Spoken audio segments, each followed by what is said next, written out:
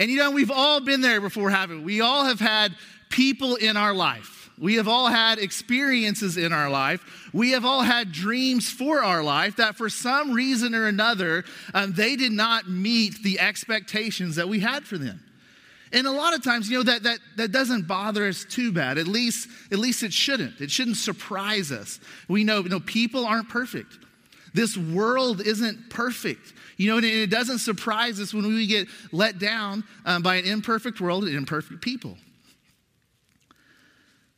But can I tell you this morning about a type of disappointment when I get let down, that really I have a really, really difficult time dealing with. It really bothers me. And I have such trouble just wrestling with the moments in my life when I am let down by Jesus.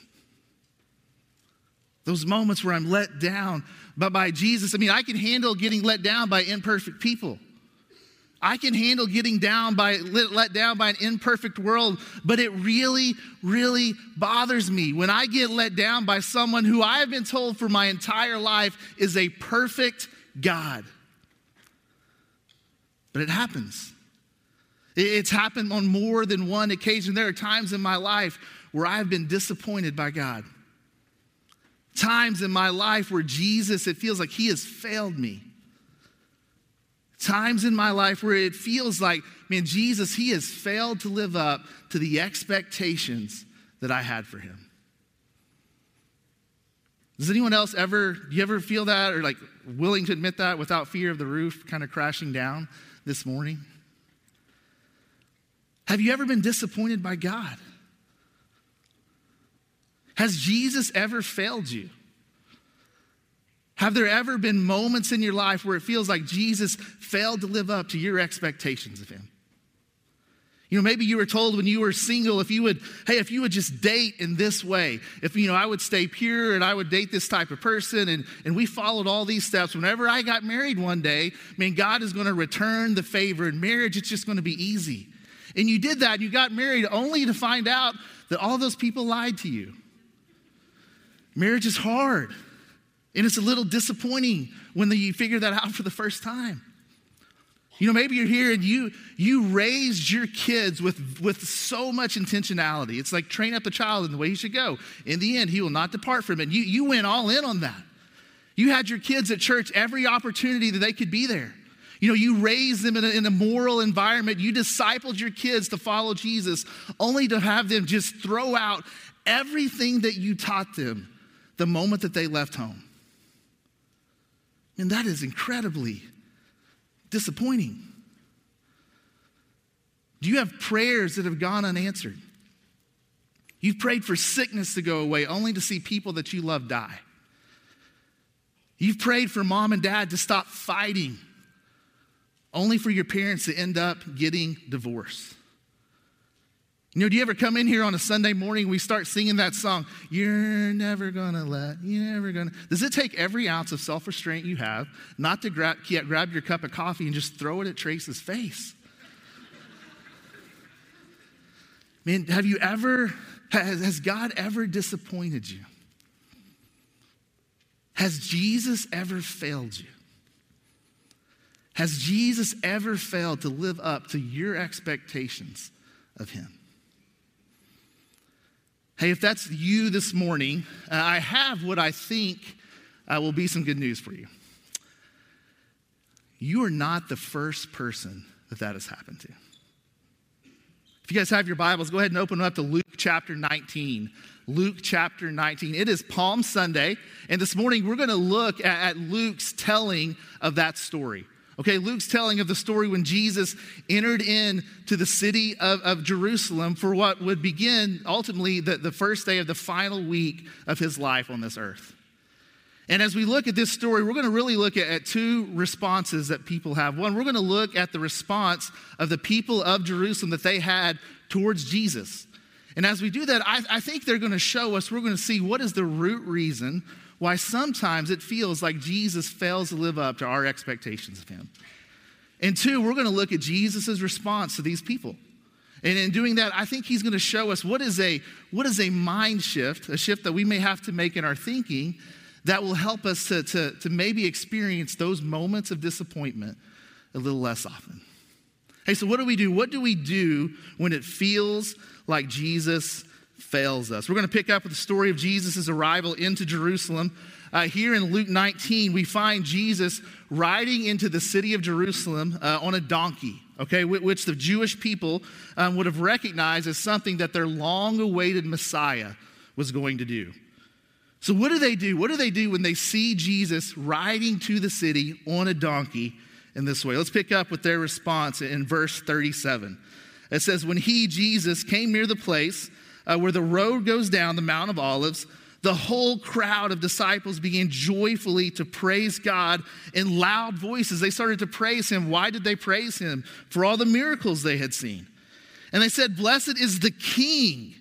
Blessed is the King who comes in the name of the Lord, peace in heaven and glory in the highest. You know, I think it's really difficult for us just through a casual reading of that passage to really see the picture of what is happening at this moment.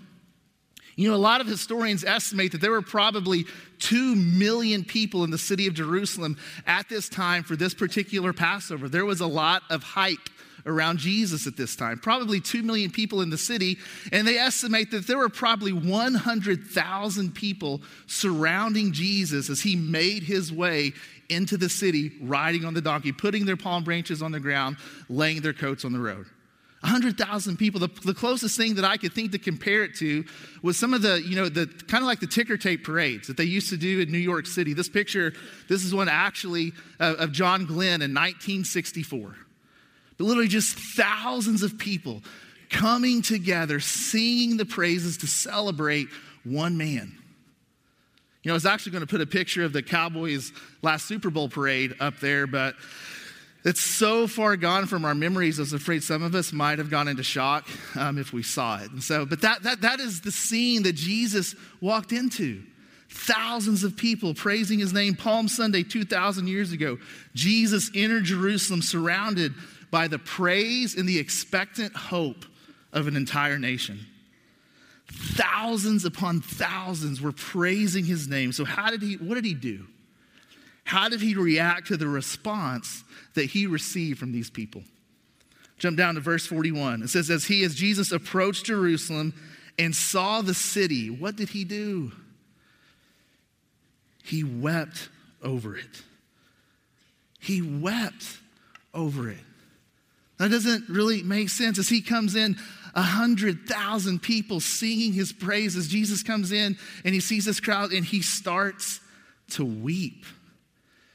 He starts to weep. This word weep, it's actually the strongest word in the Greek language for crying or weeping. It is meant to communicate agonized sobbing. Okay, it can actually be translated as wailing. Have you ever seen somebody wail before? Man, I promise you, if you do, you're never going to forget it.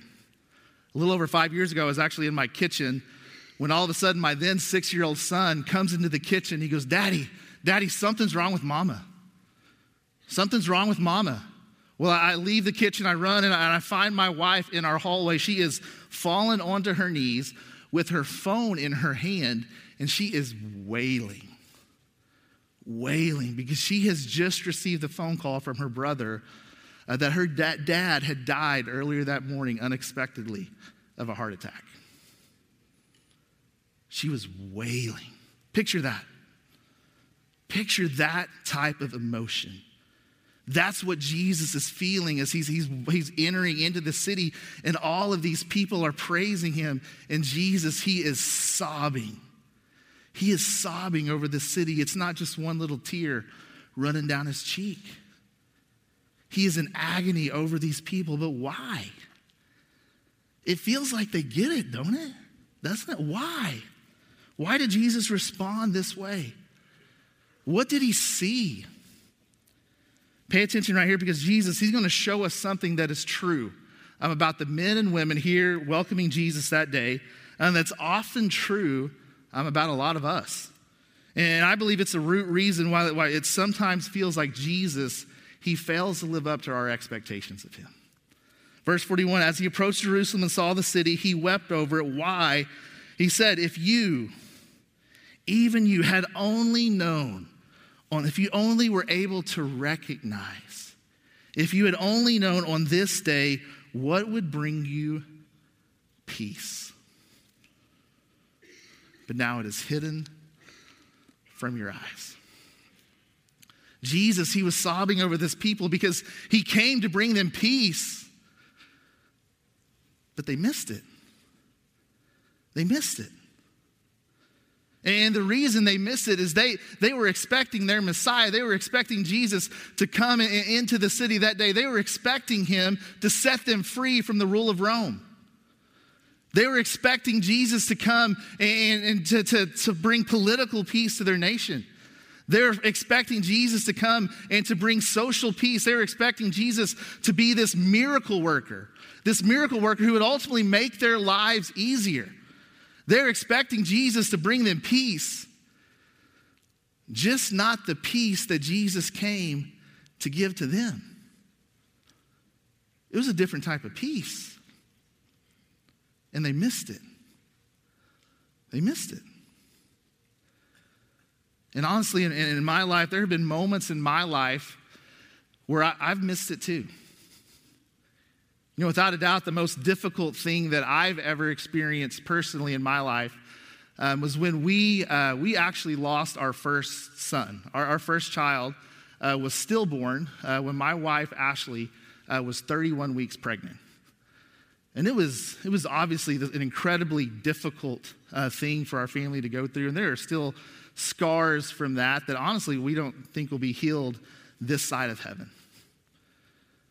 But beyond just the sorrow, beyond just the sense of loss that we felt from that whole experience, probably the most difficult thing for me to work through personally was the first time in my life, honestly, where things, they just didn't work out. They didn't work out the way that I expected them to work out. Now, I had difficulties in my life before, but they always just kind of seemed to work out in the end. You know, like they worked out in a way where I could say, you know what, that makes sense. I can understand why things happen that way. But when we sat there in that hospital and our doctor told us that our baby had died, it was just so final. And I remember just sitting there thinking, man, this isn't going to work out. This is not going to work out the way that I expect it to, the way that I anticipate it to, the way that I wanted it to. Well, after a long time when just the feelings of sadness weren't as constant or as crushing, those feelings of sadness, they started to get replaced with some other emotions, primarily anger and distrust. I mean, I was angry. I was mad. I mean, this is not what I had signed up for when I decided to follow Jesus 10 years earlier. He was supposed to protect me from moments in my life like this. I was angry. And I couldn't trust him for anything, especially with my family. I became so anxious when it came to my wife and my kids. I would do everything that I could to protect them because I wouldn't trust them with God. I mean, how could I? I mean, he disappointed me. He let me down. I didn't feel like I would ever trust him in that area of my life ever again. And I felt that way, that anger and that distress for a really, really long time. And ultimately, here's why that became a problem, at least for me. Okay, this is my experience. I'm not saying this is how everybody processes through this, but this is why that was so difficult for me. For years, I was so focused on the peace that I wanted Jesus to give me, primarily the peace that my life would work out the way that I expected it to. I was so focused on the peace that I wanted from Jesus that I was missing out on the kind of peace that I actually needed from Jesus in that moment. And through that whole situation, that whole experience, just kind of what I felt like I learned. Jesus, he does not promise us the peace of an easy life. As followers, it's just not in the cards for us. Okay, if you really look at what Jesus says it's going to take to follow him, it's the exact opposite of easy. Jesus, he doesn't promise us the peace of an easy life. But he does promise us the peace of eternal life. And that's what the people of Jerusalem missed that day. They were looking at Jesus to be this person who would set them free from the tyranny of Rome. They saw him as this miracle worker who would make their lives easy. They had this type of peace that they expected that Jesus would provide for them. And because they were so focused on that, they missed the true kind of peace that Jesus came to give them that day. It's the same type of peace that Jesus offers us today. The peace that Jesus came to give was peace with God. He came to give us peace with God. Not necessarily a peaceful life in this world. He came to give us peace with God. Because Jesus, by putting our faith in the fact that Jesus came, he died on the cross, he came back to life as payment for our sins. If we put our trust in him, he will remove our sins and he will allow us to have peace with God, to be in a relationship to him, to do life with him, an abundant life with him. Listen, Jesus, he doesn't give us a type of peace that protects us from the difficulties of life, but he does give us a type of peace that sustains us through the difficulties of life. Listen, and it's a type of peace that gives us hope that there is a better life to come. And the reason for so long I was so disappointed in Jesus, and I think the reason was because my expectations of Jesus did not line up with the intentions of Jesus for my life. Okay, my expectations of Jesus, I had expectations of Jesus to give me an easy life. But Jesus' intentions for my life were to experience life with him. My expectations of him, they didn't match up with his intentions for my life. And when I realized that, it kind of just changed everything for me. Now listen, it didn't take away the sadness. I'm not saying that. I'm not up here today being like, man, I'm so glad I went through all that. Like, oh, well, look at what all I learned about God. It's not at all. And if I could push a button right here that would erase that whole experience, my son would be here today, I would push it in a heartbeat. I'm not saying that at all. But when I did start to recognize and understand that I was angry at God because he was failing to meet expectations that I had that he never promised that he was going to meet in the first place, it did help me to realize and start to see with more clarity the type of peace that he actually wanted to provide me. I started to see with more clarity that because I had trusted Jesus to forgive me my sins, that that I had peace with God. Because of that, he also brought me into a new family. A family of Christ followers who really knew how to come around me and to love me and to help me and to be with my family in these times of sorrow. And we experienced that in some very real ways. Because I had this peace with God, it allowed me to experience, I had a connection with him, a life source of him. And when I would lean into him, I found that he provided me with a type of comfort that honestly, it didn't make a whole lot of sense. When I realized that I had just this peace with God, I started to read the scriptures and grab onto promises that he had made to me. Promises that this life isn't the end. Promises that there's a better life to come. That he's going to come and he's going to create a new world, a world without sickness, a world without death, a world without sorrow, a world without pain. And I started to grab onto those promises. I started to grab onto the promise of resurrection. That one day my body, when I die, it's going to be resurrected. And I believe personally that the body of my infant son will be resurrected. I'm going to get to see him again someday. But if I would have continued to hold on to my disappointment in Jesus for not meeting the expectations I had of him that he never said that he would meet,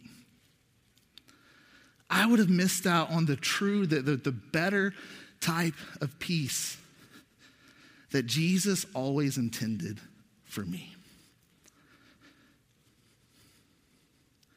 Here's the point. I think that we learn that we can take from this Palm Sunday, from the crowd's reaction to Jesus, from Jesus' reaction to them. Here's what the lesson I think we can take from that story 2,000 years later. And the point is this: hey, don't miss what matters most. Don't miss what matters most. Listen, don't miss peace with God, which Jesus promises to provide for us, because you are so focused on a peaceful life, which Jesus never promised he's going to give you anyways. Listen, if you're here this morning and you're expecting Jesus to come and him to fix our political system, or to curb inflation, or to fix all the social problems in our world, or to give you an easier life, listen, I think you're going to be really, really disappointed in him. Jesus, he did not come to give you perfect peace in this world. At least not yet. That day's coming. But he did come to provide you and to enable you to have perfect peace with God. Don't miss that. Don't miss what matters most. Hey, so how do we do that? How can we not miss what matters most, especially heading into this Easter season? Hey, to kind of a way to apply this, I wanted to give you guys just one question. Okay, one question that you can kind of think of and reflect on starting today and throughout this week as we head into Easter. And the question is this: hey, where do my expectations of Jesus fail to line up with the intentions of Jesus? Where do my expectations of Jesus fail to line up with the intentions of Jesus? Like I said, a lot of times our disappointment in God comes from the fact that we have expectations of God which he never said he would meet. That our intentions with him, they don't line up. So where do you need to adjust your expectations? And I was actually talking to my mom yesterday about this whole, us losing Jackson and what that was like for her. It was her first grandchild. She said, it didn't really help me. I couldn't really move on until I realized that, hey, this world isn't heaven. And I was expecting God to kind of make this world a little bit of heaven for me. And this isn't it. He's promised that later. And so where do you need to adjust your expectations to line them up with Jesus' intentions for your life? And to do that, you're going to have to know what his intentions for your life are. And you're going to have to hear from God. You're going to have to get into his word. Okay, I have people tell me, it's like, man, God doesn't speak to me. I don't really hear from God. Listen, God's not going to speak to you through a closed Bible sitting on your nightstand. I mean, get in there. What are Jesus' intentions, his purposes for your life? And where do your expectations need to become more in line with that?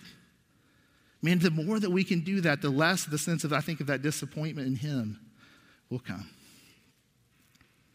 Hey, last thing, and we'll be done. I am 41 years old, okay? I have been a Christian now for almost 22 years, okay? And there's some things that I realize now that in my 40s that I thought that I didn't want to miss out on, in my 20s and my 30s. There are things that I thought were important in my 20s and 30s that now in my 40s, I don't care about at all. Okay, and I'm sure there are things that I care about now in my 40s that I'm not going to care about whenever I'm 60. I understand that. But I do think that I've been around long enough to know that there are certain things in this life that I simply can't afford to miss. Through peace with God, I get to experience the knowledge of the forgiveness of my sins rather than live a life filled with guilt and shame. I promise you, you do not want to miss that. Because I have peace with God, rather, I have security in who I am, confidence who I am as his child, rather than the insecurity that a lot of times I can feel in this world. I promise you, you don't want to miss that. Because I'm at peace with God, I have a place to where I can go to find some comfort in the times of sorrow that I promise you are going to come. Because I am at peace with God, I have certainty about my eternal destiny rather than fear and anxiety about my future. I promise you, you can't afford to miss that. Peace with God and life with him. That is something you simply can't afford to miss. And because Jesus came to Jerusalem that day, that week, knowing fully well that he was coming to die, to bring you into peace with God, because of him, you don't have to. Hey, let me pray for us. Father, we come to you this morning, and Lord, thank you. Thank you for Jesus. Lord, thank you that, God, you know that what we need, even when we don't know what the right answer to that question is. Lord, you know that the ultimate peace that we need for you to provide. And Father, I just pray for all of us this morning. We all have moments and times in our life that were difficult, that were hard, Lord, that really caused us to question if you were even there, to question if you even cared. But Father, I pray today, Lord, that instead of turning from you in these moments, I pray that we would press into you.